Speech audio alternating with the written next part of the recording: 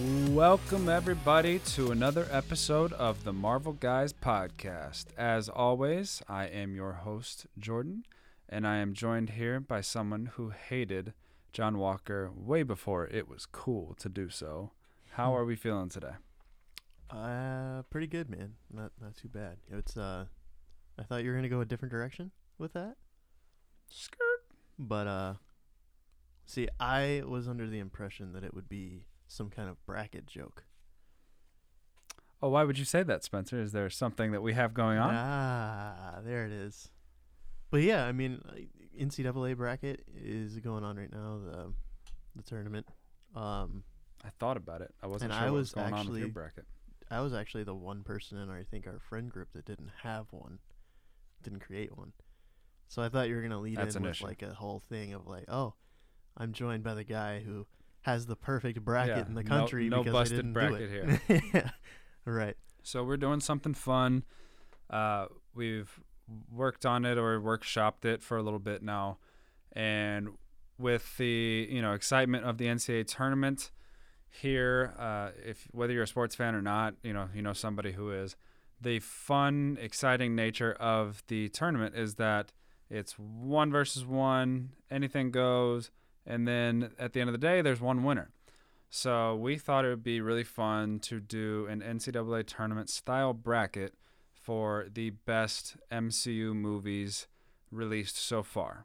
We can start doing this as a yearly thing and update based on new movies that come out. Maybe we'll get to 68 teams or movies like they have now in basketball. But right now, we will release the bracket on our Facebook page, and I will have poll options for you to decide which one you prefer. And the winner for that series will go on to the next round, and so on until we have a champion.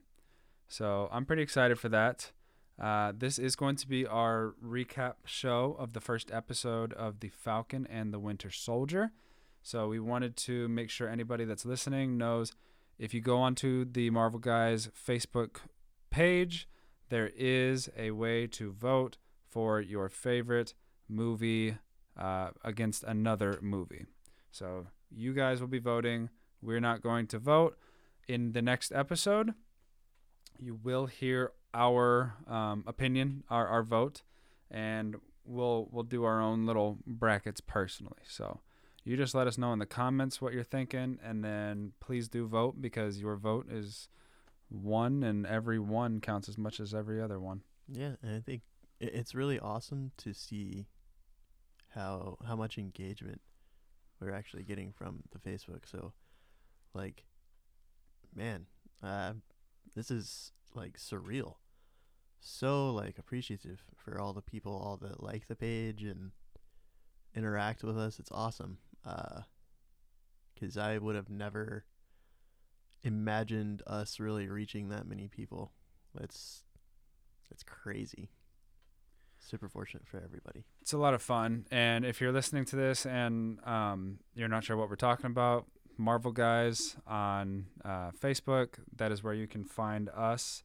And yeah, we're just having a lot of fun. So come join the party, and we'll get into your favorite Disney Plus series here, Falcon and the Winter Soldier.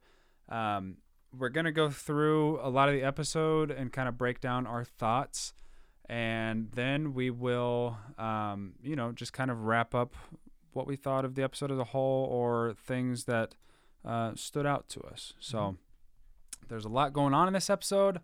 But it was very much a setup episode, so a lot of things that are coming in the future, this is probably the first step towards those. Before we step into it, was there anything that stood out to you as a whole, as maybe where this series is going? Actually, it seems like, just from and we'll get to this when the time comes, but there's a hint in the end credits as to another character that is not even been talked about, and I don't think anyone saw coming for this series. And I think that's kind of strange. Zemo's still out there. And yeah, there's so many things actually going on that I didn't really think about until the I saw the episode for a second time. When I went back and watched it the second time, I was like, wow. Like, I don't know. It's still kind of up in the air, but I think episode 1, what I really liked about it is that it was very like grounded and kind of based in like emotion more than I thought it would. Yeah, I think I agree with a lot of that. It's very grounded. It's person to person dialogue more so than you're used to from an MCU movie. So let's get into it, kind of scene by scene, and we'll give our thoughts, and hopefully you guys will share yours on Facebook as well. So we started the show. Immediately, everybody's always like, "What's the first scene gonna be?" I made a little joke that like, let's turn the sound up because I have a feeling it's gonna be very quiet. And I was very right because he was ironing. Yes. Falcon, Sam was ironing, and I thought that what a great way to start a series, right? Like you expect something big, exciting, and he's ironing. Right. He's ironing. Iron. Right. Right. So right. Sam hears Captain America telling him that the shield is his, and he's also hearing himself say, "It's not. It doesn't feel like mine." And so that was really the very first thing they gave us, and I think that sets the tone because that is the conflict that Sam is going to be going through this entire series. So they put it there for a reason. It's the very first scene. Sam is unsure if he's worthy of this shield. Even if he's not necessarily worried about being worthy, he's not sure if he can handle the responsibility. Steve was such a perfect Captain America. So just like anybody else is starting a new job, he was just like, you know what? I don't know if I'm ready for this. Right. And I think that one thing that I kind of thought about for just like as you were just talking is like the one thing I didn't really account for and I should have known is this shield is not the exact same one. This shield is definitely like a lot different. And there's potential that the shield that was given to him might not be. I think we covered this, in our preview of episode 1, but I think that the potential is there that this shield that was given to him was actually not made of vibranium. And I do kind of maybe think that this could be where adamantium kind of comes in, because the shield is definitely different. Like, it's not so much in like design that it's different, but there's like little things within the design that are just like a tad bit different. So to like the naked eye, it looks the exact same. But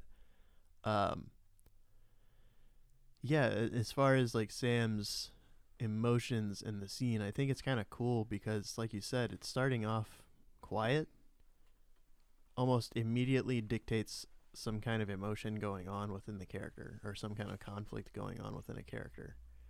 And you kind of got that sense from Endgame when you see him take the shield, but at the same time, when we leave off with him, he says thanks, like thank you, and he's holding the shield as if, I'm gonna wear this, and this is gonna be part of me now. But here we are, I would assume a few months later, because I'm pretty sure that, I think it's revealed later, but I think that this series actually picks up a little bit before the Spider-Man movie. So there's been some time in between Endgame and this. So that'll be interesting to see when exactly this timeline is. It's something we discussed beforehand. Right. So Iron Man, as I was kind of referring to earlier, felt like where we were in the second scene. The first Iron Man where, you got military stuff going on. There's rockets being shot everywhere, missiles, whatever. it was pretty cool. Basically, we go straight to Sam in a mission in Tunisia. He's in an airplane, kind of like Cap. He's kind of his mentor. He's talking to the guy, and Falcon's basically like one in one ear, out the other. I got it. Just like jumps out. The parachute is never needed, of course. And they said, I can't remember the exact words, but it was like, be low key and all. And he flies out, and all of a sudden he's got these huge wings. So yeah, immediately we got a really fun, exciting chase scene through the air, almost Star Warsian in the way that they were navigating through the rocks, and it was really cool. And it showed off a lot of Falcon's abilities that we haven't seen yet, and so that was a lot of fun. His wings were really malleable, moving around, blocking bullets, flying, doing all kinds of things for him. And so we finally got to explore his powers a little bit and his tech abilities, I guess I should say. And he looked like a very formidable hero, not necessarily a sidekick anymore. Right. And it was, like you said, it was very much like Iron Man. Like that entire battle sequence was very much like an Iron Man movie. But I wanted to point out too, and I wouldn't have noticed this until I watched it the second time, and it's because of what you know as you get to the end of the episode, and just how his character's been treated throughout the course of the first episode. One thing I noticed is so the enemy that he's fighting is actually Batroc, played by GSP, which is awesome that he's back in the MCU. I was kind of geeked that he was back into the MCU, but what do we know about Batroc in the MCU so far is that he was kind of playing both sides, in that the Winter Soldier movie is where we first discover that Hydra has been secretly working in S.H.I.E.L.D. And like everything's kind of planted based off of that, but Batroc's playing both sides of the war between both. So when you take that info into consideration into this scene and where the episode goes, it kind of seems as though, and it seems also like Torres might be in it. The guy, the soldier who's supposed to be helping him in that mission. It just kind of seems like this was a mission that he wasn't supposed to succeed in. Like, he wasn't supposed to save this captain. He was actually supposed to fail. And maybe so that would be where he would become a scapegoat. Or that would be, because he failed the mission, this would be where the government would pull the plug on him or move on from him in some way. Because it's almost as if, and that's exactly the theme that you get throughout the episode, is that the government really didn't want him to begin with. So, yeah, I thought that was very interesting. I wouldn't have really picked that up from this opening fight sequence until I saw it the second time. Because once you get through this first episode, you kind of understand what's going on with Sam and the dynamic. And then when you go back and watch this scene, you're like, oh, yeah, like my eyes were opened to that whole thing. But yeah, it was such an awesome scene to see him. We've never really seen Sam like that because he's never had an extended battle sequence in the MCU to this point. The only time he really did was when him and Bucky both got beat by Spider-Man. Right. You know? Right. So it was cool. He was pulling out some really cool stuff. He's really quiet on top of being fast. Ooh. So one thing that we both noticed actually is that he was killing people. Yeah, he was exploding people and throwing them into the ground, and helicopters were flying, and it's kind of hard to avoid when you have heavy machinery. It's like almost a given that somebody's going down, but even like Spider-Man would like tie his people up so they don't fall or something, or Iron Man would use some thing to catch them along the way and parachute them or something. But yeah, he had like he was just looked like the military out there, just like doing his job, Right. You know, fulfilling a mission. And it is kind of interesting that he would immediately go right back to like being a soldier. Like that's all he knows, right? Right. So makes sense. Once he takes care of all this stuff, you know, whatever, he takes care of the mission.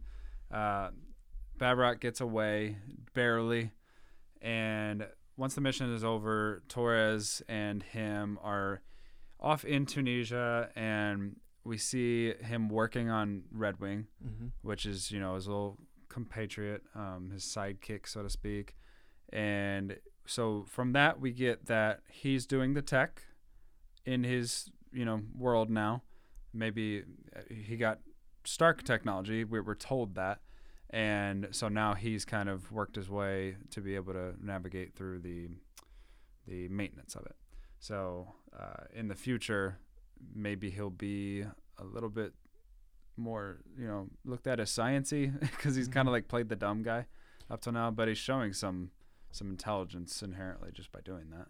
Yeah, for sure. And I think what's really interesting too is that Torres is trying to like offer a helping hand.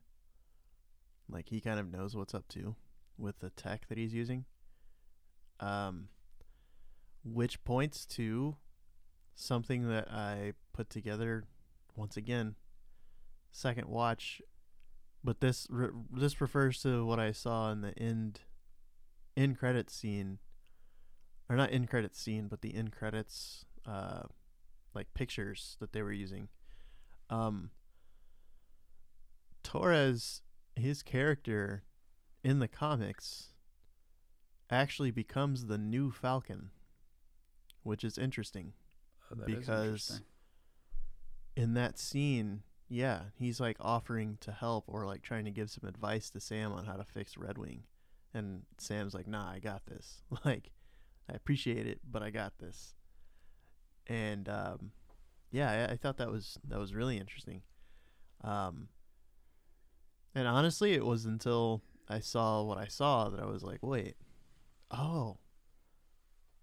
But yeah, I think this is we're going in a pretty weird direction from the like get go because of that.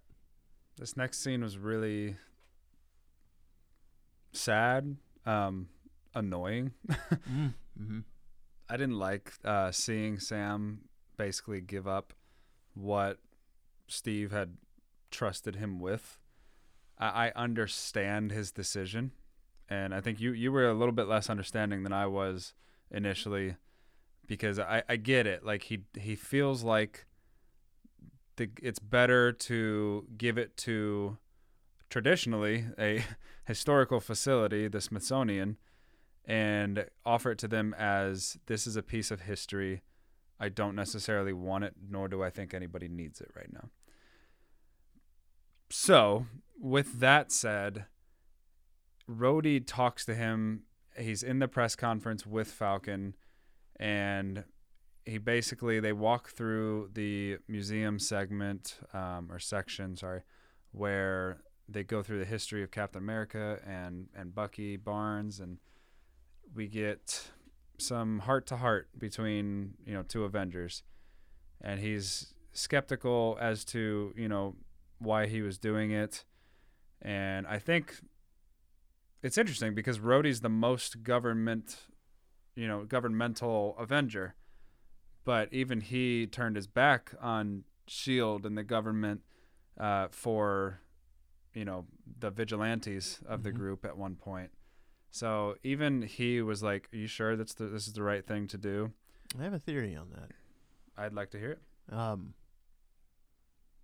So he's getting his own show, and we were kind of talking about this like literally right before we got on, but like I got a sense of disappointment in his voice in Sam that he would just give up the shield like that. And I think that stems from Rhodey possibly being treated the same way. Like, it's possible that the War Machine series kind of picks up with him, maybe having access to Stark tech, and then the government coming in and saying, no, you don't have access to that anymore because Tony Stark's dead. And it's like, well, I'm his right-hand man. And they're just like, nah, And so I think he kind of understands this and understands maybe what they're doing and what they will eventually do if he was to give it up. So he's disappointed because, that would be like, it's very, very much like if I entrusted you with something before I died, and then like you put it in a museum or something, or like you did something else with it, and I specifically gave it to you for it to be yours. Yeah. It's a huge deal. It's like somebody, in a smaller sense, you give something to somebody and then they sell it for money and keep the money. And it's like, right. Well, that wasn't the point. Right. But being a friend to that person, you gave it to them as a gift, and they now have ownership and can do what they want with it. And if maybe they were desperate and they needed the money. Yeah, that's the whole thing. That's why there's like this side where I'm like, being Captain America is really hard. And just because you own a shield doesn't make you Captain America. But he might have seen that shield as like, this is a life that I don't want to be this. It's being Michael Jordan's son or being LeBron James' son, like those are massive shoes that you're literally, but like those are massive shoes that that you're expected to like fill, basically. Like you're supposed to be the next big thing. And when the expectation is set that high, of course you're going to fail. And I think, especially in the superhero side of things, the expectation of failure is the worst thing for heroes to face. So I think for Sam in that aspect, it's like, well, why would I want to put that level of expectation on myself if I don't have to?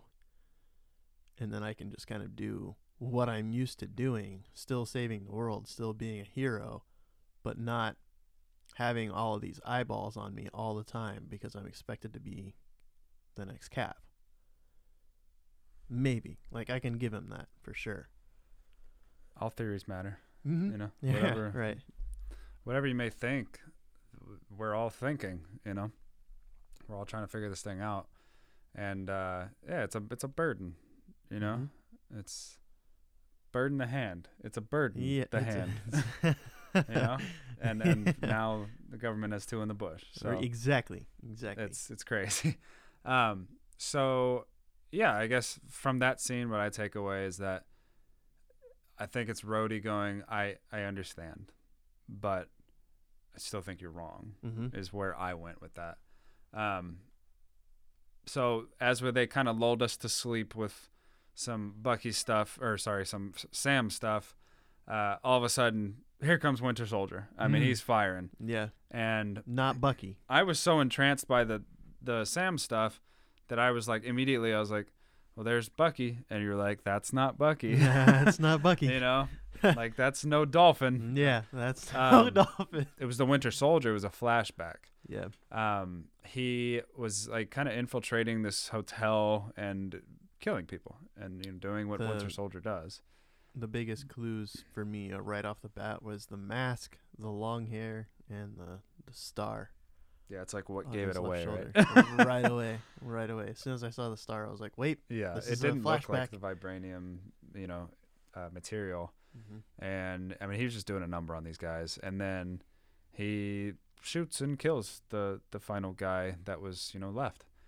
And as soon as the gun goes off, well, we assume he kills. He might have missed. Who knows? But no. Right? Yeah. Right. Nope.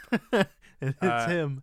He wakes up just like a melatonin commercial.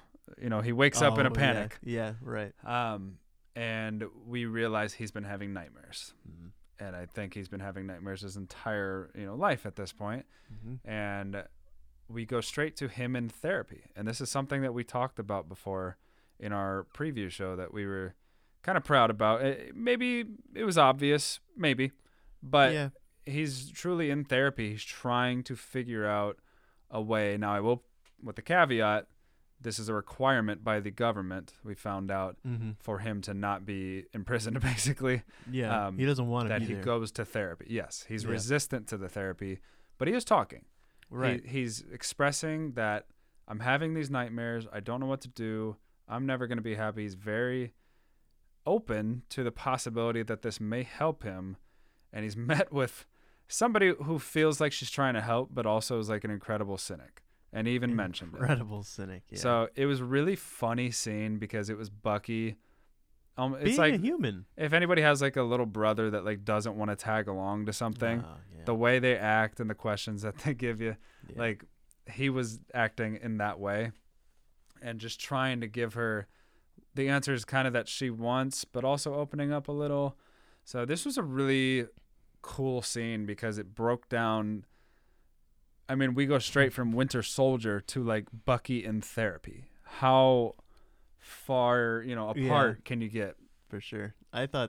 What I thought was really funny and why I just laughed right now is I thought of like the whole thing when she starts writing on the notepad and he's like, oh, here we go, the notebook.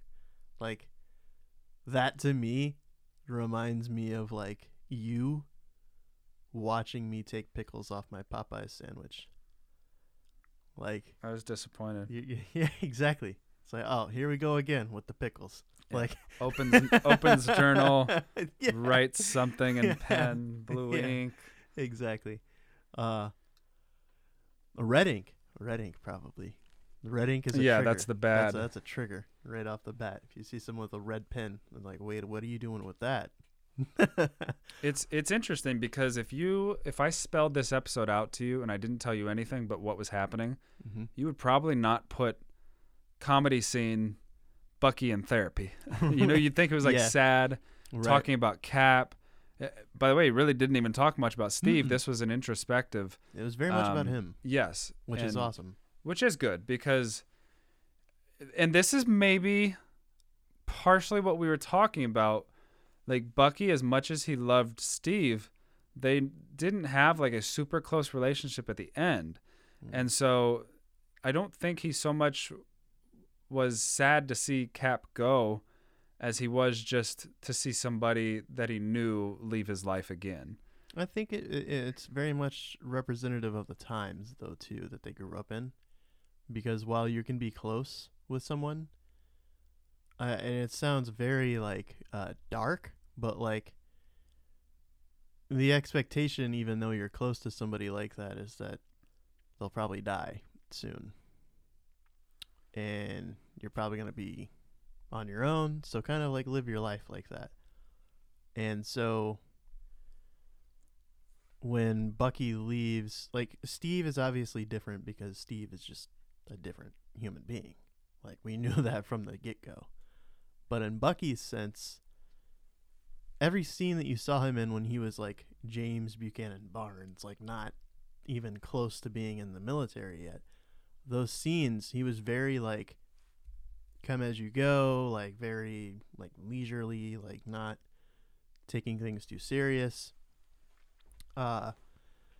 Which kind of gives that indication. And I think that he's also in this state where he knows things aren't right. He doesn't want to be there. But I think he's starting to open up to it. He's like one of those people who has the internal struggle, so you never see it until they decide eventually that, like, oh, okay. And it takes a while.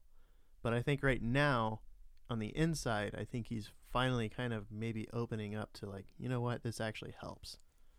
Maybe I can actually get back to, like, a sense of normalcy in my life. Yeah, I agree.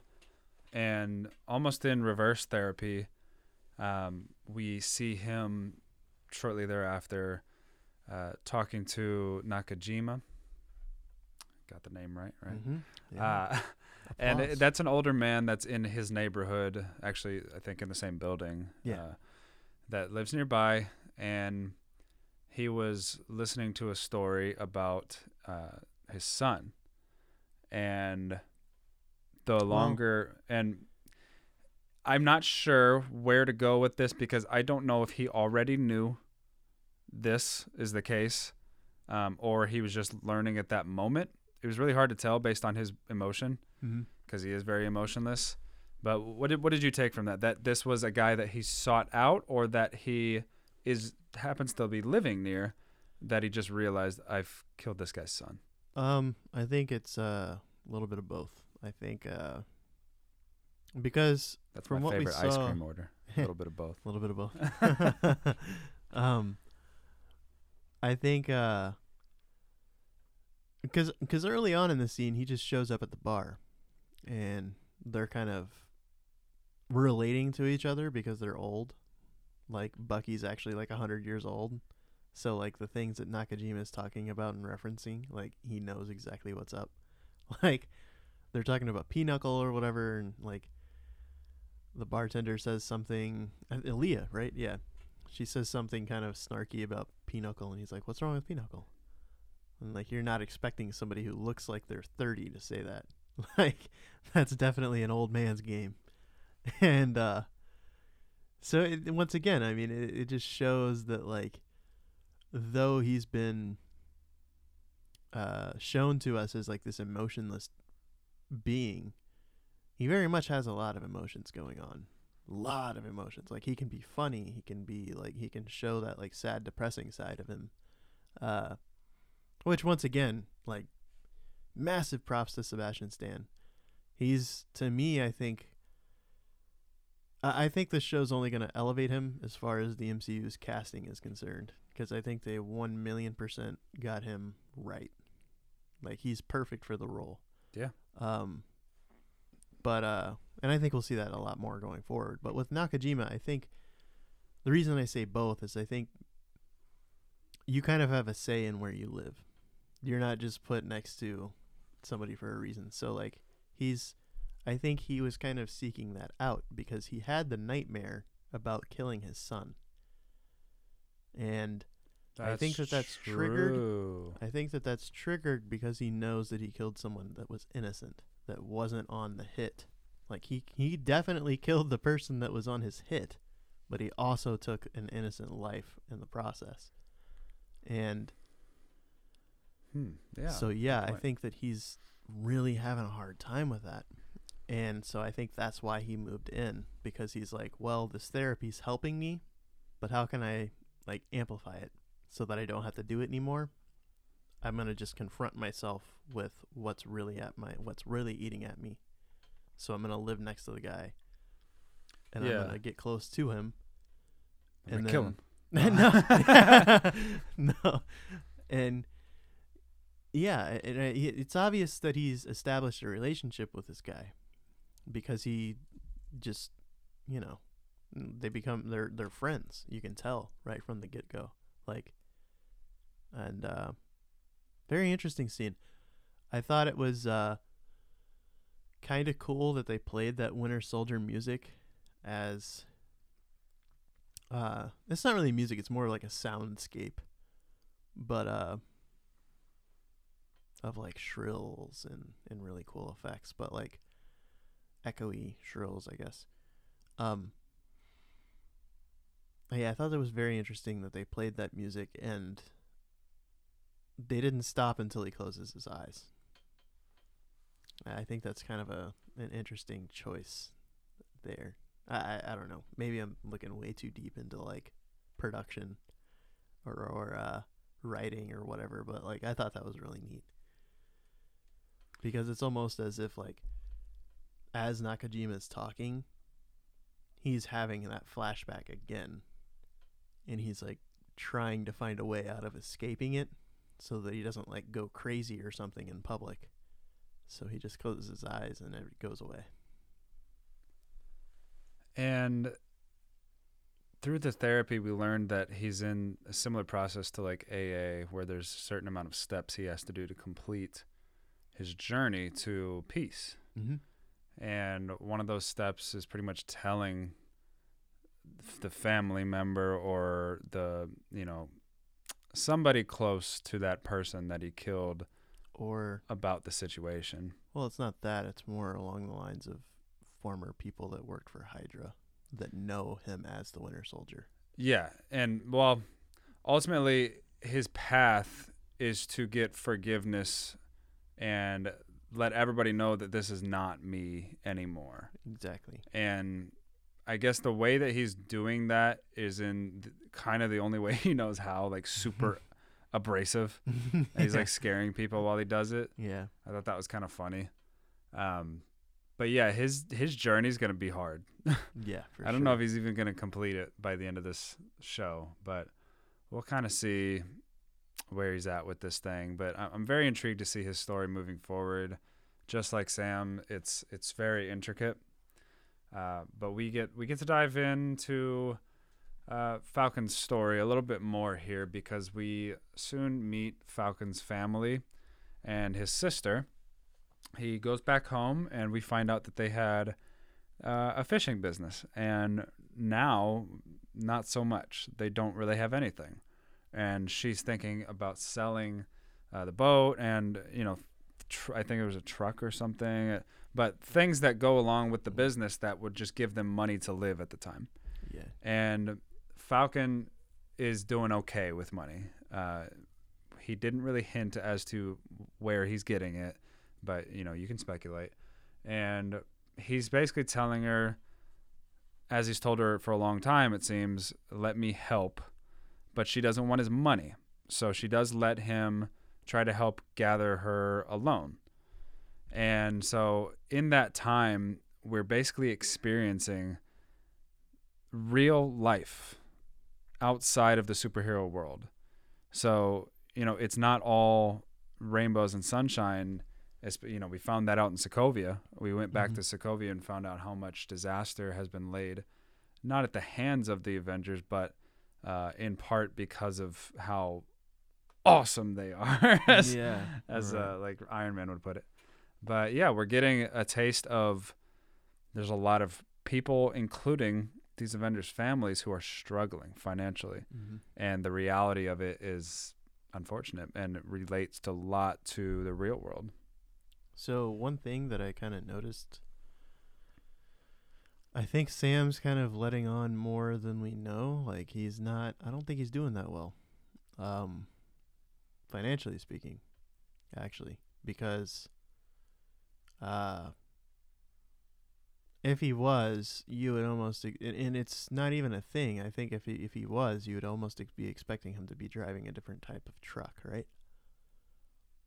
Like, if he's doing well financially, and he's an Avenger and all this stuff, you'd be expecting him to drive like a 2020 Silverado or something like that. And instead, he's driving like a 90s Dodge Ram truck. So like, and maybe he's just frugal. I don't know, right. But I also think that kind of plays into something else with this like socioeconomic developing story that we get into. But I think it's just more along the lines of him being like, you know what? No, I got this, even though he really doesn't, because he's always kind of forced himself into that mentality of, you know what, you do have this, like you can do this. And he's one of those people that's optimistic within the circumstances more than most would be. And you see that too, because his sister's very pessimistic with she's real. Yeah. She's not out fighting aliens. She's dealing with the everyday rigors of life. Right. And he doesn't necessarily have to deal with that, because even though he's not super, he's been given this responsibility. It's almost like being an NFL player. You have these expectations that are really like God level, like crazy. You put your body through that, and it's the same reality for the Avengers. But at the end of the day, they do get to go home and get taken care of because they are Avengers. But I think the debate would be, is he being paid by S.H.I.E.L.D.? Is he being paid by the government? Or maybe was he being paid by Tony? And if Tony was paying him, he left it to Pepper, so I'm sure she would still try to take care of him. But without Tony, I think the board of directors would make it a little bit difficult Very much so. for them to just be throwing out money like that to people that they care about. But there's a conversation to be had there. We're just kind of going back and forth now. They gave us a lot of Sam, a lot of Bucky, and then now we're back to Bucky and Leah on their little date at the bar, and they are talking about, or she brings up Nakajima and the story and, you know, the son and all that, and Bucky's like, come on, man, like, Right. I'm just trying to have Just trying to fun, have a have good a time. night out, get to know you, or maybe they're on their 12th date. We're not really sure at this point, but he was just wanting to make conversation and talk to her, and he was opening up a little bit, but letting her do most of the talking. And then he just like gets sick to his stomach, and he can't take it anymore, and so he leaves and he goes off to Nakajima's room, knocks on the door, and of course everybody's like, is he gonna tell him that he murdered his son? And of course he didn't. That would have been a little too soon. But he opens the door to see not a shrine, but a memorial to the son that he did kill. And, you know, if he wasn't 100% sure yet, he's very sure now. But we find out that he just wanted to pay him for, you know, the meal that he had. So yeah, there's more to it. well, of course, like but ultimately that's all he did. He left to see him. Yeah. He left to specifically go. And I think his intentions, initially when he knocks on the door, I think his intentions are to tell him that he killed his son. But he becomes overwhelmed with the situation that he doesn't. So he just kind of panics and agree. But I do think that I will say that I do think it is him and Leah's first date. Because he walks in with roses and he gives it to her, and she says something like, if that's not the most, like, you know, nicest thing, not like the nicest thing, but like the most like old school type thing that a guy's done. So I think it was. She made fun of the fact that he's like wearing gloves all the time, and that sparks a whole other thing too, is like, if you had a metal arm, would you walk around wearing gloves all the time and long sleeves? I mean, like, I don't know. Like, maybe it's more that he's the Winter Soldier and he's known for that he's wearing the gloves. Or, I don't know. I'm so kind of... There's so much that we haven't seen from Bucky still that kind of just makes you wonder what his, like, thought process is on things. Like, maybe he looks at the arm and he's just, like, disappointed because of what his past life was, so that he just covers it for himself more than anything. Or maybe he knows that people know that if they see his arm, they'll be like, oh, that's the Winter Soldier. That's a good point. I didn't think about that. I mean, I think Winter Soldier is not like, I think that's part of the reality we're in, where like these people know who these people are, but it's not relevant to their daily lives. Yeah. It's almost like, you know, when you have like presidency coming up, it is very relevant in the macro, you know, worldview, but we're just out here living day to day. Like, if there was Avengers fighting in Sokovia, what are we going to do? You know, not go to the store because maybe something will be dropped on us. Like, I need cereal, man. I have to go, you know, I have to work. I know there's some crazy cool thing going on. You know, I'm really poor. The Super Bowl's on. I have a job, you know? So I think that's the reality for a lot of these people, is it's the similarity of, I need to work, I need to live, I need to, you know, take care of my family. But you know, so maybe Winter Soldier's like not even really in their brains. I don't know. You know what's interesting about that, though, is as much as that relates to the people in the world that we see, it also relates to Bucky. Because, like, when we have something like traumatic happen to us in our lives, and like everyone's telling you, oh, take some time off of work to focus on yourself or whatever, your first inclination after like 1 week is to just go right back to work, because you don't know what to do with that time that you have. Right. And if anything, that might be affecting you negatively if you let it, and if you're not taking the right steps to get over that trauma, which is exactly where Bucky's at. But what happens more often than not is when you only take that 1 week off and you're not doing the proper steps to kind of cope with the trauma that you just went through, and you go straight back into work. Right. Yep, exactly. So as much as it relates to the people within the world, it also relates to him as well, which is interesting. And that is kind of where we leave off with Bucky for the week. And, we'll find out plenty more. But we focus back on Sam, and, he's with his family. They're trying to sell plates to get by, plates of food, and look pretty good. Not gonna lie, yeah, it did look good. He wanted to secure the loan, as I talked about earlier. So he convinces her to go down to a bank, and, there's some comedy of like, I'm an Avenger, he's trying to schmooze the guy, and we got a little bit of reality in there where he's like, how do you make money? Yeah. You don't make any money. But he's been gone for 5 years. And the bank was like, I don't care. You don't have income. Exactly. And so he told us, like, there's millions of people trying to secure loans right now. Why should I give any money to you? And so that gives us a look into all these economic issues that we've talked about before are being, they're there. They're being acknowledged is where I was going. It's very much a reality. Yeah, it's very much reality. Because So if the same thing happened in real life, sure, you'd have the exact same repercussions. Yeah, and there's almost no way to like go back to normal. So everybody needs, like, think about all the monies in the world spread out among half the people in the world, and then all of a sudden, oh wait, never mind. Right. Yeah.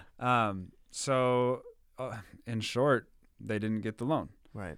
And he's not happy about it, but he says, I'm going to go to every bank in this place and I'm going to get a loan. She's like, you don't get it. This is my reality. And I need to do what I need to do ultimately. Right. So that's kind of where we leave off with Sam and Bucky in their family and their, local area. That was the depths that we got to in week 1. And then we kind of get back to some superhero stuff. So Torres, who we mentioned earlier, had talked about the Flag Smashers with Sam initially, and now he's infiltrated them somewhat. He's like there as a part of their crew at a Swiss bank. And a robbery is taking place, and you're kind of like, okay, there's like, a few of them, there's like 5. All of a sudden, like, everybody starts putting masks on and running around, and it's almost like the bank was in on it too. And like, so basically these duffel bags get thrown down. They're full of money. Everybody's got these masks. They're Flag Smashers. They're there to cause chaos.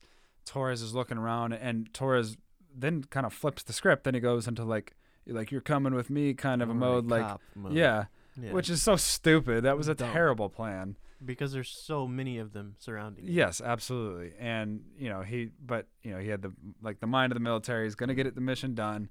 And he ends up getting stomped out by a dude that looks massive. Yeah. And is every bit as strong as he looks, and more so. Which hinted at superhuman strength, because the way he just threw him around, like we're talking about a soldier getting just thrown around. And then when he stomps on his face, yes, that's going to hurt somebody, but he leaves like a boot mark. Like it went into his face hard. And so immediately I think we both went, that's not normal. That's not normal. So not sure who that is. Not sure how relevant he is, to be honest. He may have just been a strong, arm of the Flag Smashers, but I don't know. Did you take from it that guy's important? Yeah, because 2 things pointed out that he's important to me. Number 1, when you first see him, you hear, once again, you hear that shrilly echo sound that's become synonymous with the Winter Soldier. When you first see him, it's like that soundscape hits for like maybe a second or 2 but it's an indication nonetheless. And another thing too, the other thing that made it seem important is that when we look back at Civil War and the Winter Soldier movies, we know that there's more super soldier serum out there. And we also know that there's more super soldiers out there, just like Bucky. So there's potential that this guy's one of them.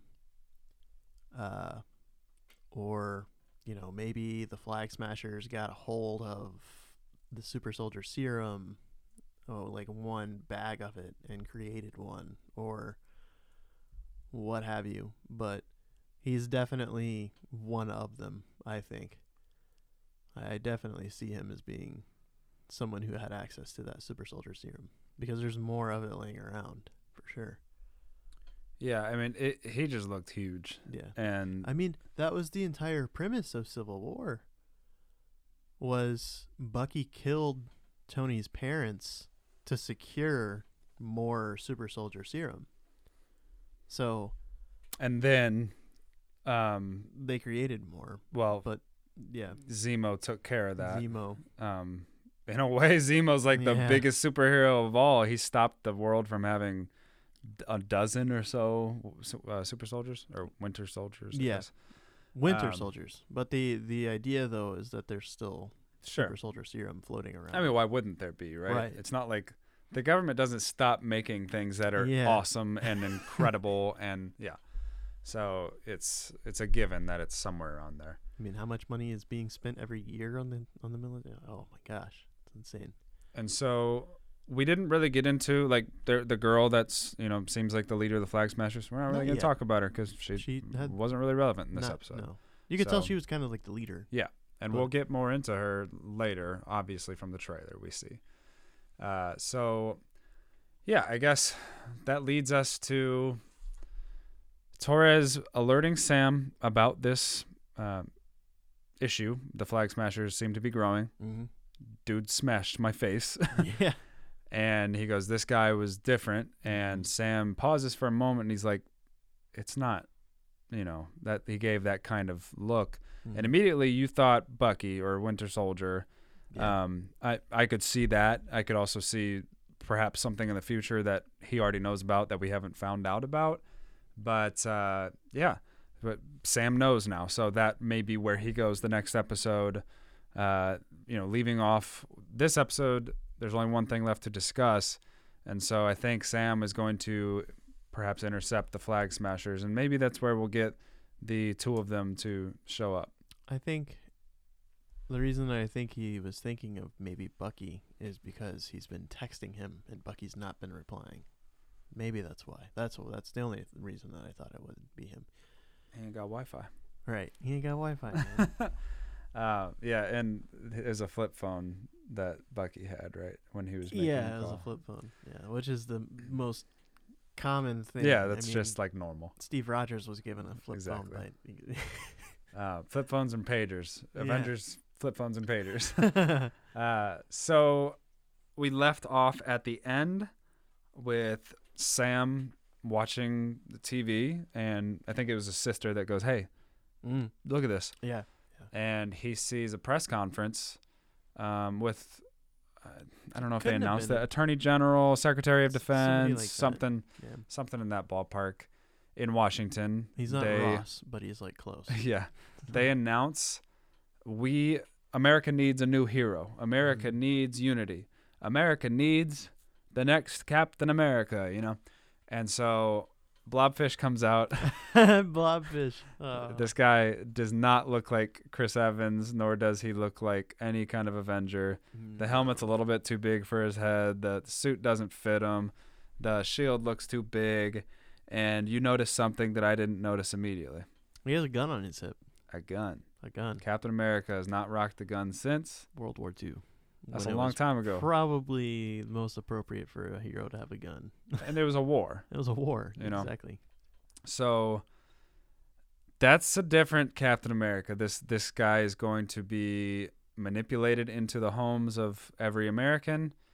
And I don't know. We will see where we go from here, but I think you have some ideas. One thing that pointed out that should have been evidently clear is he winked. Who else winked that was deceitful? Agatha Harkness. She did. You like, think that's something there? That if you wink, don't wink. The Rock winks too. Don't wink, man. If you wink, you're sus. You're gonna get ejected. You're gonna get voted off if you wink. I mean, it's kind of sad that they gave him the shield. Sam is taken aback. He's ticked off.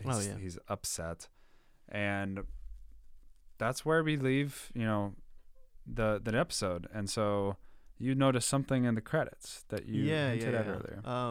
So they show like these little things, like the, it's like the posters or whatever.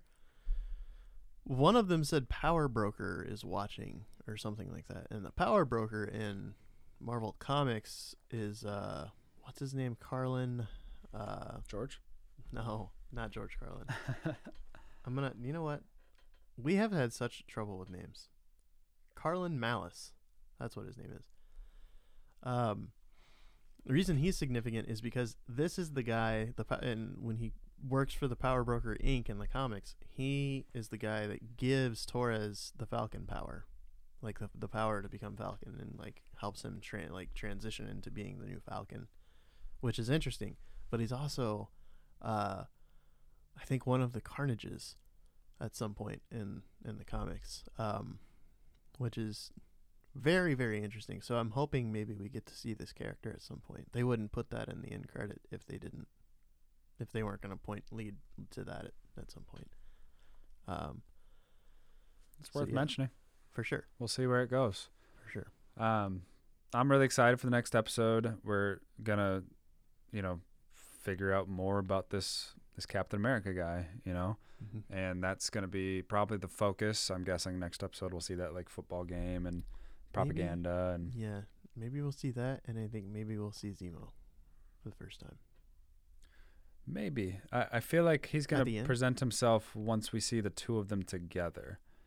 Because it's funny, like it's Falcon and the Winter Soldier. It's not Falcon with the Winter Soldier, but we all assume based on the credits that they were just like bouncing around buddy cop style, and it's not. It's nothing like that. They both are having their own journeys, but we're only one episode in, which I think is interesting too, because when we watched WandaVision, it was mostly Wanda's story. Yeah, Falcon and Winter Soldier is very much both of their stories simultaneously, which is awesome for sure, and a lot more to come. There's 6 episodes, so we're only 1 down. Still plenty of time. So excited for episode 2. Yeah, and it's coming out soon, obviously. And we will keep you guys posted. We'll be posting that bracket on the Facebook page, so please do interact with it. The more votes we get, the better the result will be. And we will come back to you with our recap of episode 2, so just keep an eye out. We really appreciate your support. Super excited to move forward with both the show and the podcast, and we got a lot of cool things coming for you guys. I'm just taken aback by the support we're getting. It's very, very awesome to see once again the engagement. I'm looking forward to the bracket, to be honest. Yeah, very much some fun. So it'll be up very soon. Yep. So yeah, just thank you guys, and we'll see you next time. Peace.